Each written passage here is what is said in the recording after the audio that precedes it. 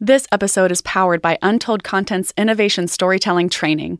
Increase buy-in for your best ideas in this immersive and interactive, story-driven experience, where your teams refine their storytelling techniques for their latest projects, prototypes, and pitches, plus get inspired by 25 epic examples of impactful innovation stories. Learn more at untoldcontent.com/innovation storytelling training. Welcome to Untold Stories of Innovation, where we amplify untold stories of insight, impact, and innovation. Powered by Untold Content, I'm your host, Katie Trouth-Taylor. Our guest today is Dewan Lee. He is the Senior Director of Research and Strategy at Zignal Labs, a leading digital media analytics and influence risk solutions company empowering open society and national security. Dewan is an influence intelligence expert. He is also an expert when it comes to disinformation analysis and national security. Dewan, I'm so grateful to have you on the podcast to talk more about these topics. Thank you for having me, Katie. I'm very excited. I think, I always tell people that a good story is only as good as how far it travels. So thank you for giving me this opportunity to share my personal story. Yes. Could you please start there? Because you have such an incredible personal journey. I'd love to hear what led you to the work that you do today. Yeah, thank you. I was born in South Korea and I came to the United States to go to graduate school, but that does require a little unpacking. So when I was in Korea, it was, quite a few years ago. And back then, South Korea was not as democratic or as open most people tend to perceive South Korea right now. So back then, I was a very committed pro-democracy activist. And when I graduated from college, I wanted to essentially pursue the same passion, but I wanted to essentially understand how the dynamics of social mobilization work better. And that's what led me to come to the States to go to graduate school. I went to the University of Chicago. My training focused on two areas. One, how external state actors essentially exploit organic political and social movements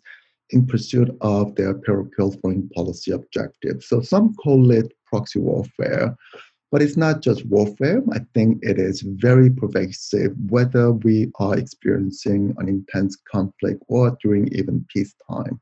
The other side of my training was quantitative modeling and computer simulation. So typically, there is not a lot of reliable data on what we call proxy warfare. So essentially, I use a lot of what we call agent-based modeling to understand how these dynamics propagate, not only in the physical environment, but also in the information environment. And I ended up getting my first teaching job at the Naval Postgraduate School. I was very lucky to get that job. And because of my training, I ended up developing and executing federally funded quantitative analytic projects on behalf of the US government. And now I work in Silicon Valley, mostly doing the same thing, but I must say that, I'm very, every day I'm excited to go to work because I work with really talented people, dedicated people. And I feel like, given this, rise of disinformation in 2020, especially with the COVID pandemic, I feel like, my personal circle of wonderfully unforeseen accidents is coming to a close, so to speak. And it's becoming a really rewarding, self-sustaining feedback loop. And I think this, serendipity kind of brought me to you as well, to Untold Stories. So I'm very excited to be here. It's wonderful to hear that professional journey and that you're now in a place where collaborations are thriving. And I think based on our earlier conversation, sort of leading up to this podcast recording, it has a lot to do with being united in a mission to to really combat disinformation and to ensure that democratic ideals are still upheld as we pursue a future with AI Mm-hmm. and other innovations. And one of the things that you and I had chatted about before this call is that we live in this age of rapid and globalized content dissemination. Content driven innovations like social media platforms, they promise to bring us closer together, but in many ways, of course, as we all know, at a personal level, they can really divide us too. And the division is not really as simple as maybe a disagreement, right, between neighbors standing across from each other on their stoops or their lawns, but rather these divisions that are exacerbated by Mm-hmm. misinformation and disinformation, and content's rapidly reshared. Sometimes we share it, not necessarily being able to track or understand the origins. And it's very difficult for the everyday citizen to know how they're contributing or not to some of these Mm-hmm. problems. Can you share more with us for those who maybe are a little overwhelmed by this Mm-hmm. topic? What is misinformation? What is disinformation? And what are the risks that they pose? Yeah, I think that's a very well-framed question, Katie. Let me start with some of the definitions. So misinformation is essentially intentionally false, misleading information, but it doesn't really have a palpable intent, right? To me, so there are a lot of people who subscribe to conspiracy theories online, and that has become even more pervasive this year because essentially a lot more people stay isolated, and then essentially they spend more time in front of their computer, right? Uh, but if it's decentralized and uncoordinated, I mean, I don't think a lot of our citizens intend to do harm to our national unity. So to me, the main differentiator between disinformation and misinformation is that intent, right? Are you trying to do harm to perhaps our political process or public health? So there are a lot of unwitting super spreaders, so to speak. But to me, I think that is an important notion to take into account because every time we had an innovative communication platform, think about print press, right? Sure. Think about radio. Think about film and everything. Whenever we have this innovative moments, political exploitation is almost inevitable, right? So if you think about 1930s, or if you think about the 1930s or 1940s, we've seen this rapid weaponization of mass media in the form of radio, film, and etc. So this has been with us for a long time. I think you're right. What is really different this time is not so much the trend of exploiting mass media or mass communication, but it's the pace, right? So to me, one thing that I always want to share with my friends and policy, makers is that don't try to combat all disinformation and misinformation. Essentially, we need a good taxonomy of disinformation along agency, intent, and coordination. So that sounds a little bit, academic, which is a nicer way of saying not very clear, right? So you think about the 2016 presidential election, where our intelligence community came out with a fairly strong consensus that the Kremlin was meddling in our political process, right?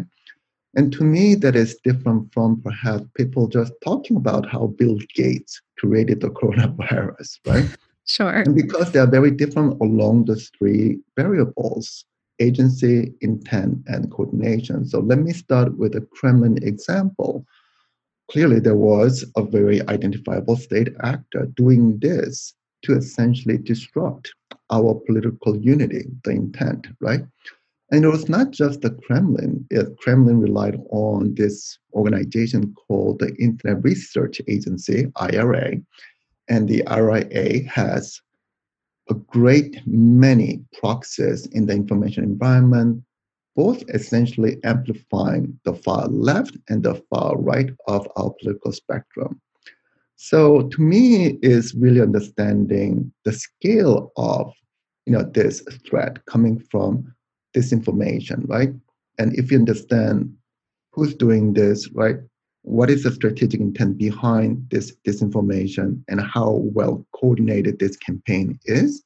I think we can essentially just focus on the most damaging disinformation campaigns as opposed to trying to clean the entire information environment. Now, that's a very dangerous proposition from my perspective because we shouldn't throw out the baby with the bathwater, right? And that Yes. is just because our organic discourse is severely compromised by disinformation doesn't mean that we can essentially enact policy mandates that may compromise or undermine freedom of speech, right? So I think there's a very delicate balance to strike, and to me it really boils down to agency, intent, and coordination. That's such an excellent point, and I really appreciate the two examples to bring that to life because, as you were saying, the Bill Gates example and some of the misinformation or disinformation out there about how he had sort of created coronavirus, that was far less coordinated, right? Was it sort of a dispersed pockets of converse? Yeah. Yeah, so to me, yes, I mean, it was not like it was inconsequential. It did have some consequences because what we've seen this year is this really interesting, convergence of what I call useful idiots. Excuse my language for a second. But the idea here is that people who subscribe to different conspiracy theories, they're always looking for what I call authentication or validation, right? So people who didn't believe in public health mandates or requirements during the corona pandemic, right? So when they saw this news, they saw that as a sign of validation not to wear a mask when they're in public and so on and so forth. It did have public health consequences, but to me, it was not as grave as what we experienced in 2016 and what we are most likely to experience in 3 weeks. So that is one thing that keeps me wide awake at night these days, essentially thinking about how to mitigate this collusion of authoritarian regimes, the agency, right, working together to undermine our democracy. That is one of the questions that's been at the front of my mind actually is what keeps you awake at night. You know so much about the research. You're right at the front of the field when it comes to how we understand disinformation within social networks or mass media and otherwise. So would you mind sharing some of the things that actually keep you awake at night as you study and lead in this space? Yeah, so I mean that's gonna get me all pumped up a little bit. Sorry. No, it's all good, Katie. I'll tell you what, I really like working and collaborating with people who are a little bit angry, but who know how to channel their anger, right? Because to me, uh, it really signals they care. They care about something and they see something is not working and the frustration leads to some anger, right? And perhaps that's what keeps me awake at night because I think we're just not responding to this threat factor as a nation. So and this is much broader than our sort of parochial national interests. We have to remember that we built this global liberal order, and essentially it was the mirror image of our ideals, right? So what keeps me awake at night is this global backsliding of democracy. And Freedom House just came out with a really good report. I encourage everyone to look it up. It's called Democracy Under Lockdown. And essentially how authoritarian regimes are passing new laws in the name of public health to systemize and propagate what we call surveillance technology, right? So this is also what gets me a little bit worried about contact tracing. And the idea here is that how do we preserve privacy when we're trying to promote data-driven solutions to large-scale public problem sets, right? And right now, I think we are doing a better job at problematizing and surfacing this debate, right? So, we need to think about, data and privacy. We need to think about, essentially information sharing technology as well as freedom of speech. But that's just us, right? On the other side of this equation, the Chinese Communist Party and the Kremlin have been really pushing what we call surveillance technology enabled by data analytics as well as artificial intelligence. And it's not just China and Russia, they are also exporting these technologies overseas. And I'm pretty sure a lot of our listeners are very familiar with Huawei and 5G technology. And the idea here is that there'll be competing governance styles about 5G technology and surveillance capitalism, right? And it is not just shielding ourselves from this kind of weaponization of technology, but think about, perhaps half the global population who will be subject to this kind of state-driven surveillance programs, right? A lot of at-risk communities will be further threatened. A lot of minority rights will be further compromised and undermined. And yeah, I think that's what keeps me wide awake at night, because it's not going to just stay on the other side. Think about the McCarthy era, right? Think about during the Cold War. I mean, during World War II, the Japanese American internment camps, right? Yes, yeah. When the other side, essentially undermines our democratic ideals, it does impact us in some way, right? And to me, preventing that, overcorrection on our side, right? Because I have kids and I don't want them to experience any of those, terrible historical mistakes we've made in the past. So yeah, that's what keeps me wide awake at night. Thank you for going there with me, and I'm grateful to be. I think it's critical that innovation leaders, even those who aren't directly, perhaps.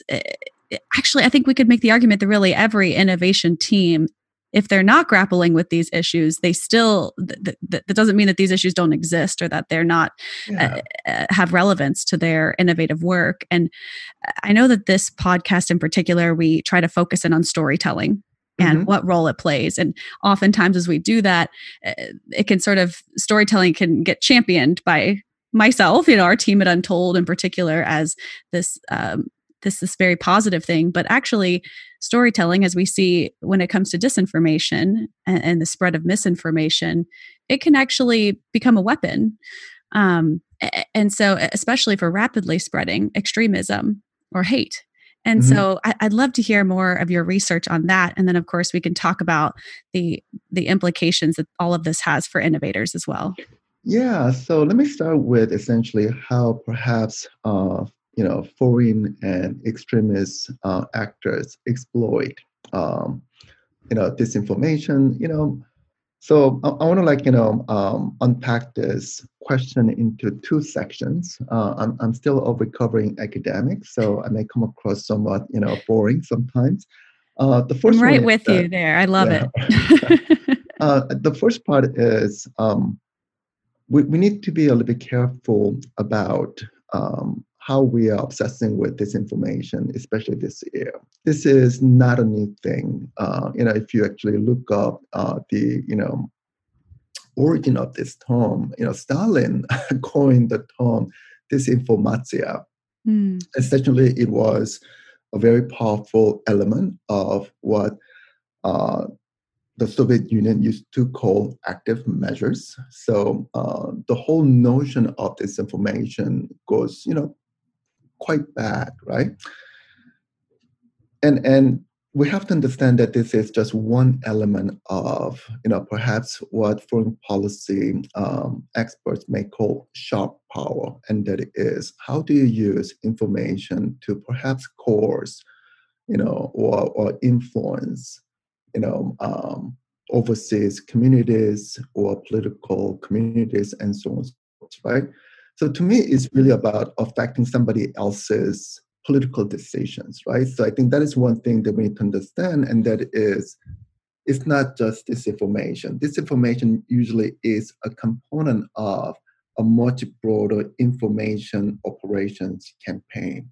So Yes, that is yes. one thing I do really want to highlight, right? Because again, going back to agency, intent, and coordination, if we do not see those overarching characteristics of disinformation, we're going to fail to see which one is more threatening to us and not, right? So that's one thing in terms of how perhaps foreign or extremist actors exploit this information. I'll highlight this notion I coined quite a few years ago, which was WMD.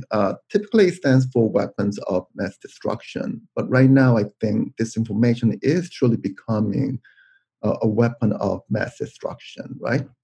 So what do I mean by WMD? And if I hate to interrupt you, but you actually studied weapons of mass destruction, and you also were part of some of the teams who were able to track down the terrorists involved in the attacks on 9/11, right? You have this. I wouldn't go as long as 9/11. I'm not that old, Katie.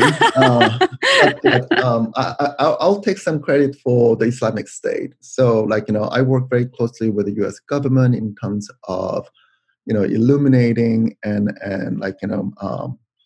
mapping essentially this global network of foreign fighters that were traveling in and out of Syria between 14 and perhaps 17. So that is something that I'm very proud of. And in fact, when I was working with a certain command in the U.S. government, I deployed communication devices in order to help our special operators interface more effectively with their local partners. So this is something that I feel comfortable to state that I know a little bit about. I'm just trying to be a little bit cautious because there is this is essentially just one program in a big campaign, right?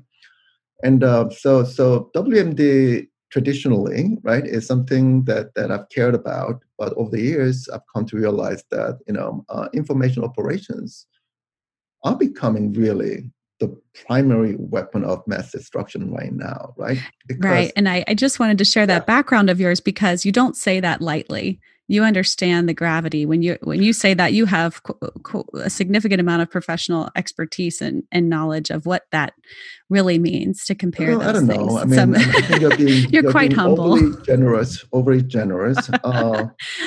To match your humility, as always. No. There are true experts out there. I would not count myself as one of them. I'm just a quantitatively driven analyst at best, right? I'm just being being real, Katie.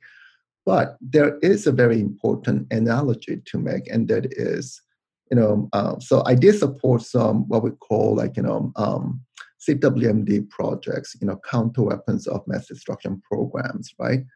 And of course, nukes are the most conspicuous, weapon of mass destruction. And the reason that it's so dangerous is that it leaves a lot of residual radiation, right? And once it's there, is half-life is like hundreds, if not thousands of years, right? Yes. So once it is out, it's really hard to contain, and affects a lot more people than the immediate radius of detonation, right? Mm-hmm. Yes. The reason I'm making this analogy is that this information is very much like that. Its half-life is so persistent, right? Just like, you cannot get rid of radiation from a nuclear detonation very soon, right? This information is very much like that. It stays radioactive so long, right? It remains there to keep us divided, right? And subverted for many years to come, right? Well, if not decades, after that disinformation is detonated in our organic uh, discourse space, right? So to me, it's a reasonable analogy, right? Yes. Okay. So I'll finally ask you to break down this this Yeah. metaphor. So WMD. What do these parts stand for? So like this is something I coined when I was working with a component of our DoD, and it stands for essentially the word, right, the message, right. That's the W. M, the messenger, right? How the message spreads, and D, the D stands for the deed, right? So let me unpack, what I mean by that. And typically, this is how disinformation spreads as well. I think I intentionally said that a good story is only as good as it travels earlier, because precisely that's one of the first principles of information operations.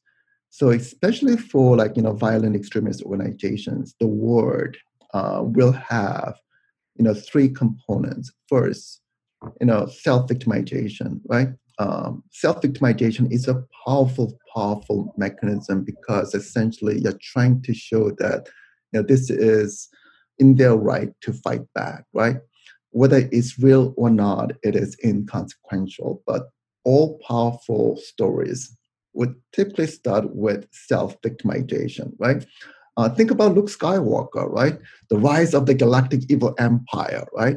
And everyone is bowing to the emperor, right? So I think that is a really important notion. However, there is a secondary, notion that I also highlight about the word, and that is, the dehumanization of others, right? So, I don't have to give you historical examples, because I think most people are very familiar with this notion, right? So, and they go hand in hand, right? The more, self-victimized you are, the more you can dehumanize the others, right? And I think this is what's happening in our organic discourse at this point as well. So if you think about the extent of our current political polarization, right? You'll see victimization and dehumanization taking place on both sides of this ideological spectrum. And to me, the last one is essentially the sense of honor and duty, right? Always pervasive, right? To restore, order, or to restore the Galactic Republic, right? Or to restore peace, or to restore our national pride, right? So typically, the story will have these three elements, right?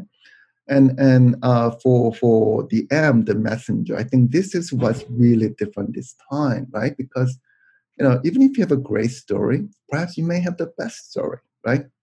If you don't have a lot of people sharing the story, right? And essentially you'll be drawn out, right? So outpacing the other side is key when it comes to storytelling or information operations. Essentially, how do you essentially accelerate better than others? I think this is where information communication technology is playing a disproportionate role right now, because there are so many available automated mechanisms, right? So colloquially, we call them, trolls, bots, sock puppets, right? Mm. Or even hacked accounts, right? Mm-hmm. Why do they matter? Because essentially they let you spread your word faster than the other side, right? And to me, this is the real threat of current disinformation. The reason being, we are trying to stay with the truth, right? We're trying to calibrate our message and send out through the most truthful outlets. But we're being deliberate. But when you are so deliberate, you are slow, right?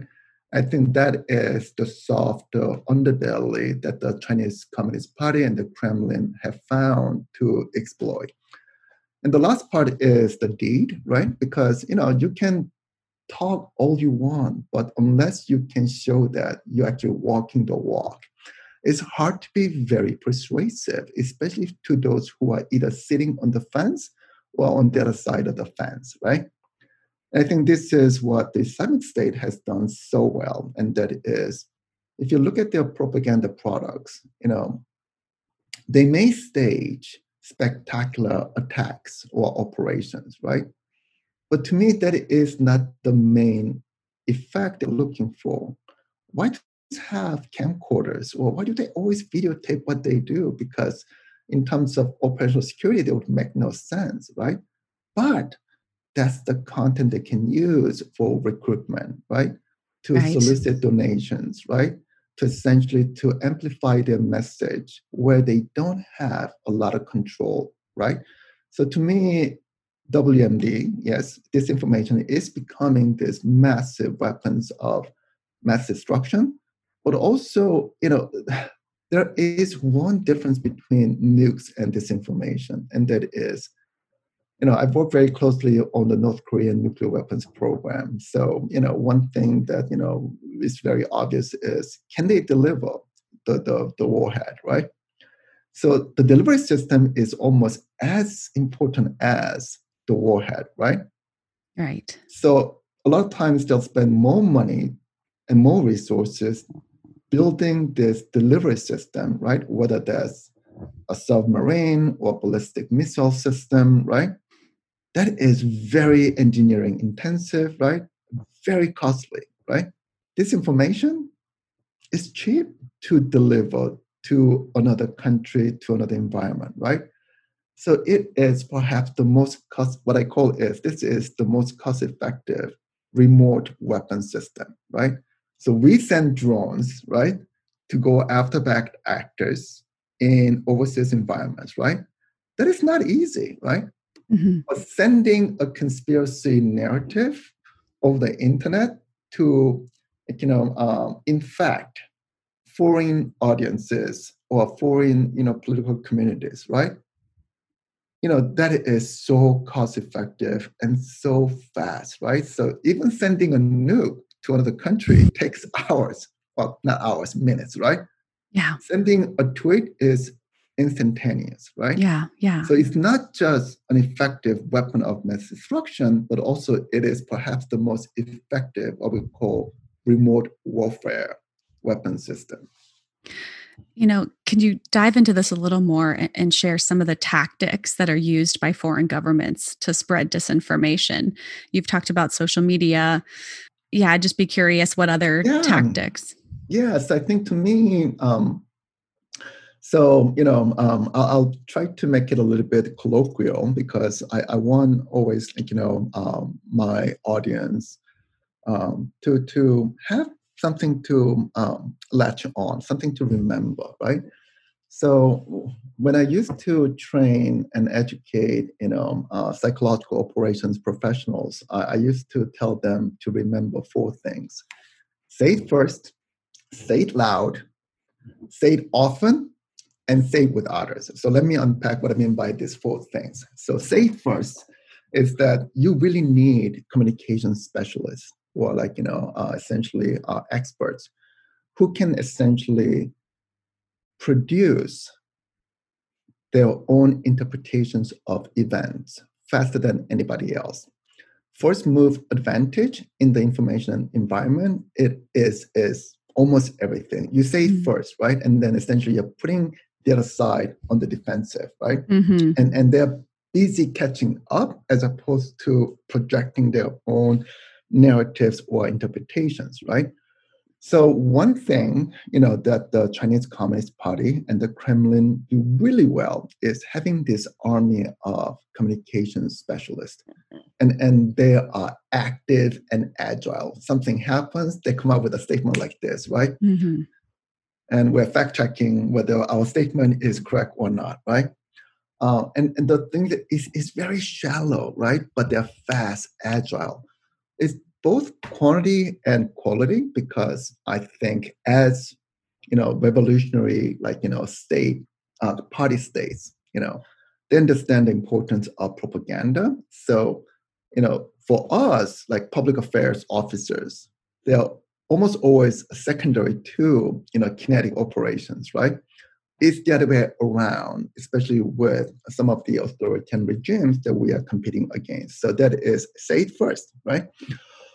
Which will require retooling how we understand information operations quite a bit, right? We are still very analytic and very reactive, right? As opposed to trying to get into the fray before anybody else, right? Mm-hmm. We're getting better. We're getting better. Our public affairs officers are getting much better than before, right? And a lot of our government agencies and also even public sector organizations are very active on social media. So let me move to the second part, which is say it loud, right? Again, the notion of this volume that essentially can drone out competing narratives or competing interpretations of the same event, right? And this is where I think especially the CCP and the Kremlin employ a large number of automated dissemination mechanisms. Like I said earlier, bots, trolls, sock puppets, hacked accounts, and etc. Right? And then essentially say it often, if you actually calculate the frequency of their statements and how their statements are being amplified, these automated accounts, that is much higher than the other side, the democratic side of this equation, right? Mm-hmm. So volume does matter, frequency does matter, right? And the last part is say it with others, right? And that is, again, I really want to re-emphasize this notion of third-party validation, right? If you say it yourself all the time, that is just your opinion, right? But if others come to your aid, right, and amplify your narrative, right, that essentially gives you this perception of representativeness, right? And I think if you look at the CCP's public statements or their information operations, they employ a lot of their partners, like third-party countries, organizations. They have a lot of journalists, scholars, or thought leaders on their payroll, right? Not because they love these people, but because they understand the importance of third-party validation. So I think these are some of the tactics they're using very well.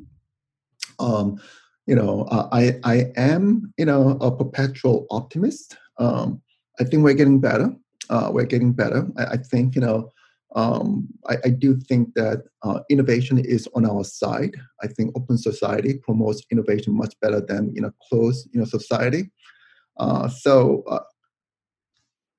they had to learn it the hard way, and they're experimenting with a lot of different tactics. But I do think the true innovative side of this art is still on our side. We just haven't tapped into it yet. So let's go there and let's talk about innovators, innovation teams, innovation leaders, what they should be doing in terms of institutional priorities around disinformation, what threats or risks are posed to their companies. Not just, I think we've touched on the role, of course, that the public sector plays in this in terms of national security. But what about industry, and what threats exist when it comes to disinformation? You actually shared with me a wonderful research study on this, and we'll link that in the show notes here, as well as the other references that we've touched on. But this research study actually showed there's a significant amount of revenue loss and risk and threat to the corporate world when it comes to disinformation. Yeah, I think, one thing that we have to really appreciate is that, I love talking about dual use technology, right? Because to me, information communication technology is a very powerful dual use technology, right? Additive manufacturing is a dual use technology, right? But I also want to highlight that, disinformation is also a dual use, threat, right? So it's not just dual use technology. We also have to think about dual use threats, right?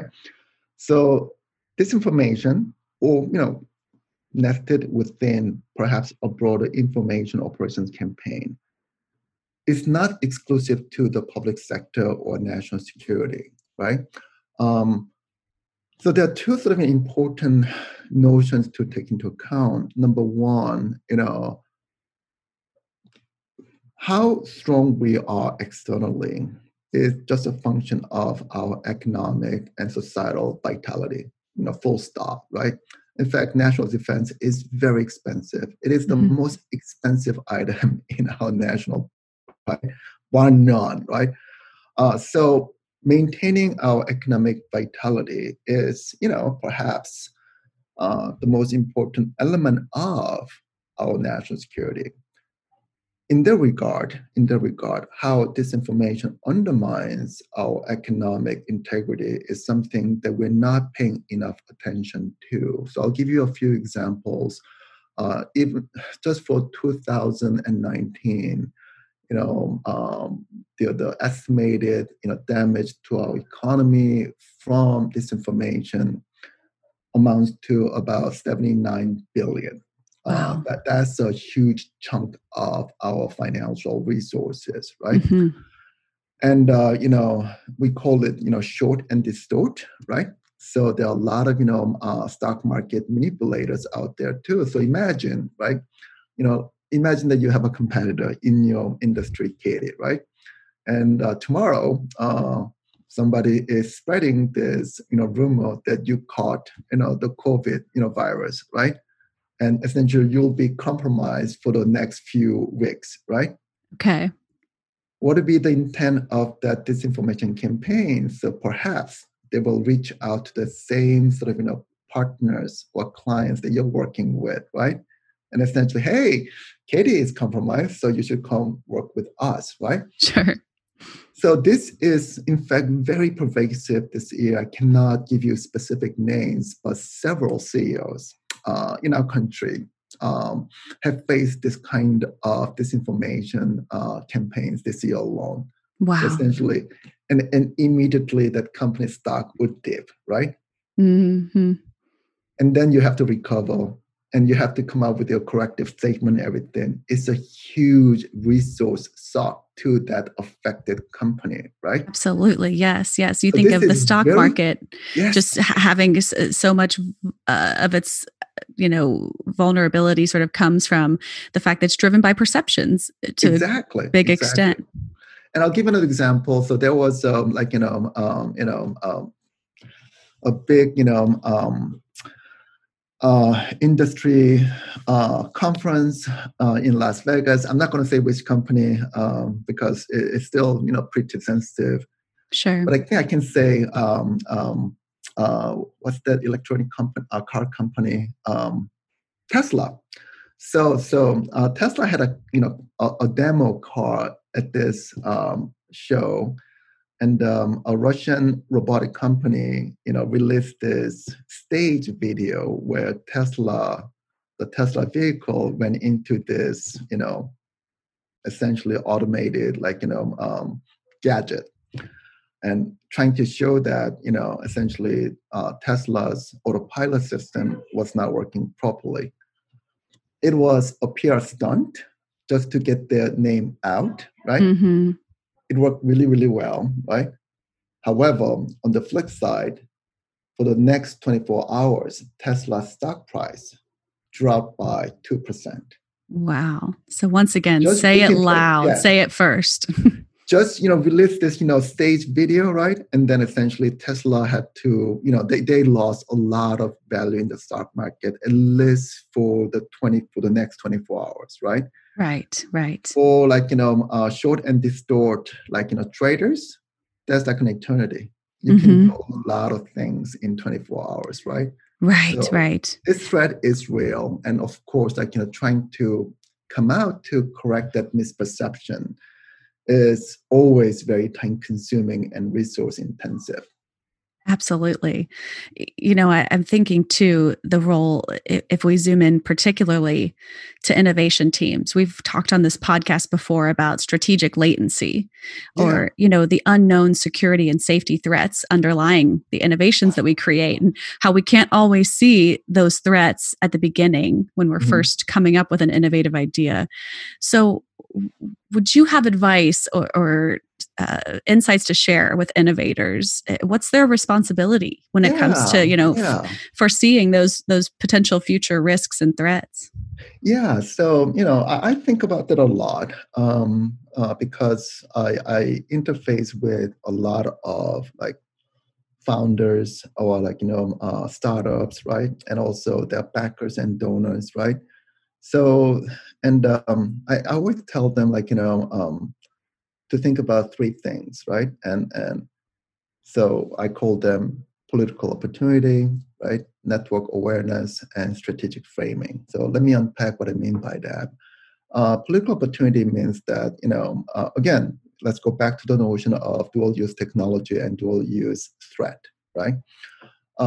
Essentially, if you're really good at innovation, which means there's a heightened probability that malign actors will use your innovation. It's as simple as that, right? Because innovation, by definition, is something that you can do at scale, right? Essentially, to me, the quintessential definition of innovation is how you solve large scale problems, right? Essentially at cost.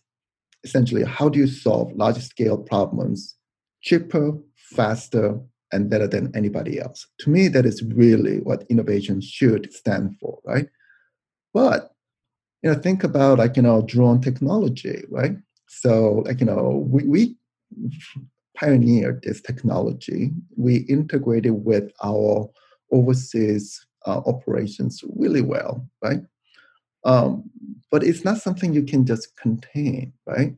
So from like 15 and 16, we've seen violent extremist organizations strapping commercial drones with explosive devices and then fly them to a security checkpoint or Right. to a military base or police station, right? Hmm. And it doesn't take a lot of engineering because the engineering is already baked into this technology, right? Right. Right. So innovation means that you're actually baking a lot of engineering into a deployable solution, right? It's as simple as that. It has to be deployable and it has to be cost effective, right? And that means it has a lot of technology and engineering baked in. Now I can just use it to different purposes. Again, dual use threat, right? So to me, like what I mean by political opportunity is that always, you know, factor in the possibility of political exploitation, right? That your innovation, your technology will be exploited, right? And the idea is that do not, kick the can down the street. Understand that notion that political opportunity upfront, right? Because that leads to the second component, what I call network awareness, and that is, hey, if my innovation, if my technology is most likely to become a dual use technology or dual use threat, who are the stakeholders who will shape perhaps public oversight, public policy, and so on and so forth, right? And it does a couple of things for you if you are an innovator, right? And it doesn't have to be technological, right? Hmm. We experience like organizational innovations every day too, right? So it can be organizational, it can be normative, it can be technological, right? But when you exercise this network awareness, and that is who are the other stakeholders outside my domain expertise who still govern how this technology, this innovation will be used, right? It does two things for you. A, it broadens your stakeholder space, which is always a good thing, right? Whether they are your future customers, partners, or donors, doesn't matter, right? Essentially, you are showing a lot of political maturity by doing so, right? Yes, yeah. Second, I mean, this is essentially what I try to do in Silicon Valley, and that is, it gives you this, thought leadership, dividend, and that is, you're not just building something, you're essentially articulating the entire ecosystem behind that something you're building, right? Yes. So this is not something nebulous or like soft, because I'll get very pragmatic with the statement. Thought leadership is perhaps the most cost-effective marketing strategy. Sure. You Yes. own Yeah. that expertise, like ecosystem, Yes. right? Mhm. People come to you, right? Just like disinformation is the most effective remote warfare weapon system, thought leadership is also the most effective, most cost-effective marketing strategy.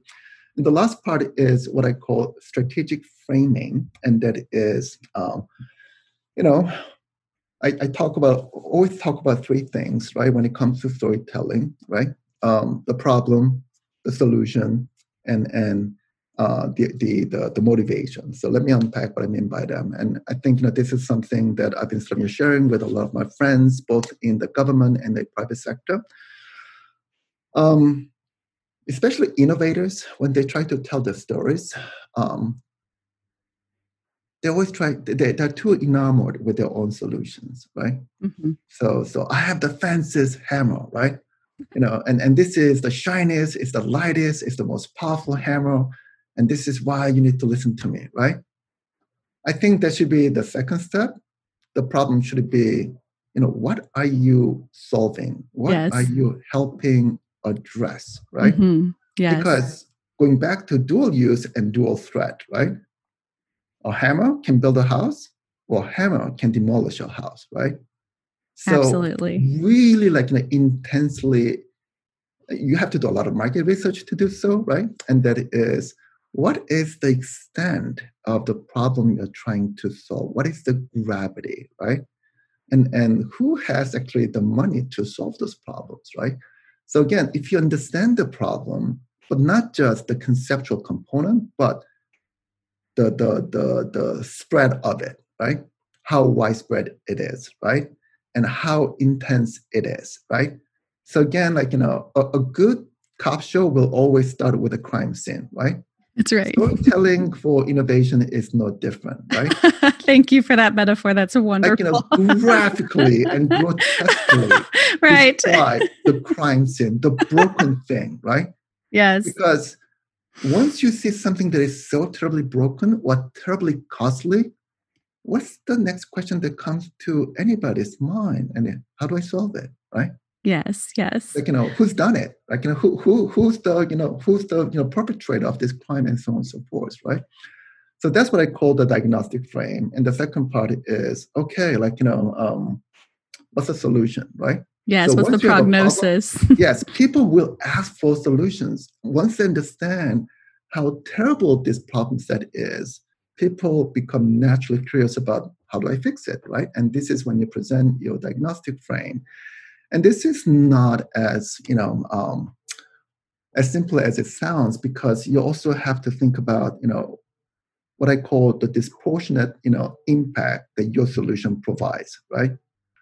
And that it is, people are not interested in linear solutions anymore, right? And that it is, hey, and again, this is where you have to do a lot of thorough market research, right? So, the damage is about $100 billion a year, right? And then my solution costs only 1 million, right? So do the math, how much you're saving a year, right? Mm-hmm. So establishing that disproportionate impact of your solution is really key, right? Definitely. And on top of that, you have to understand at least three things about your solution space. Number one, right? What are the required domains of expertise to do it, right? And that is, are you an engineer, right? Are you an organizational specialist, right? Or are you just a conceptual big thinker, right? So again, each solution requires different components, and also you have to demonstrate this supreme expertise on which component, that the components you need, right, to provide this disproportionate impact, right? So it's not just the impact, but also understanding which parts can be combined the right way to generate that, unparalleled impact. And the last part is what I call the motivational frame, and that is, why should I care, right?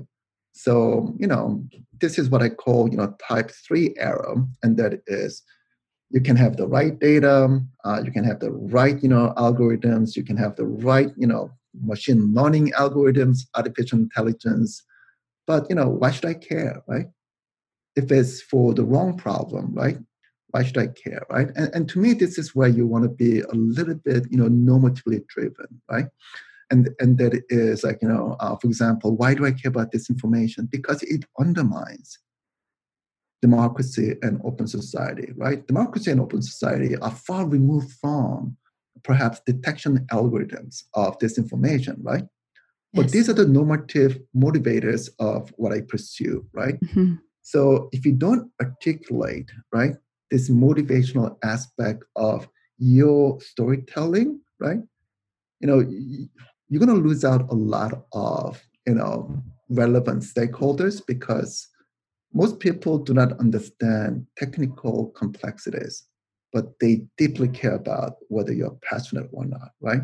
Mm-hmm. And passion cannot come from just technology or just a problem set, right? It has to come from some kind of sense of duty, honor, right? Or public good, right? So I always encourage my friends to think about these 3 things when they tell their stories, especially about innovation, because to me, I'll sort of, pleasurize 2 things that I really deeply care about innovation, and that is you're doing essentially 2 things. You're solving problems, right? I mean, that's it. You're solving problems. If you're not solving problems, you're not in the right, business to begin with. Absolutely, yes. Number 2, you're essentially doing what we call decision science, right? How do you solve problems? By enabling people to make better decisions, right? So to me, like, when I tell stories, I always have that in mind. When I do this interview with you, Katie, right? There are always 2 questions in the back of my mind, and that is, by having this conversation, what is the problem that we are trying to solve together, right? Yeah. And what are we trying to do to help others make better decisions about innovation, disinformation, right? Or foreign information operations, and so on and so forth. So to me, I think, those are the 2 main sort of, principles I want to leave on the table at the end of this interview, and that is focus on what problems you're solving and focus on how you are enabling others to make better decisions. Absolutely. Yes. Thank you, Duan. This has been a packed hour together. I wish we could talk into the day and much more about all of this, but I'm very grateful for the frameworks that you've provided here, especially this last one that we're leaving listeners with, which is, build your innovation narrative around the diagnostic frame. What's the problem? The prognosis, what solution is available, and motivation. Why should we care? And what's the public impact that you'll leave behind, even if you fail? Yeah. Thank you so much for having me, Katie. I think it's been, the fastest 1 hour I've had in a long while. Yes.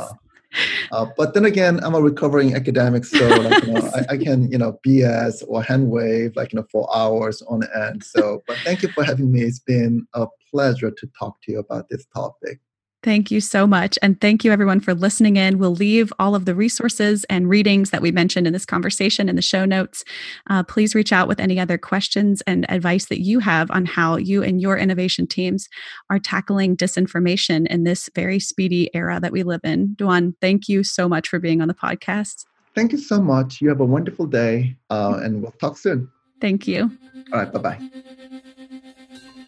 Thanks for listening to this week's episode. Be sure to follow us on social media and add your voice to the conversation. You can find us at Untold Content.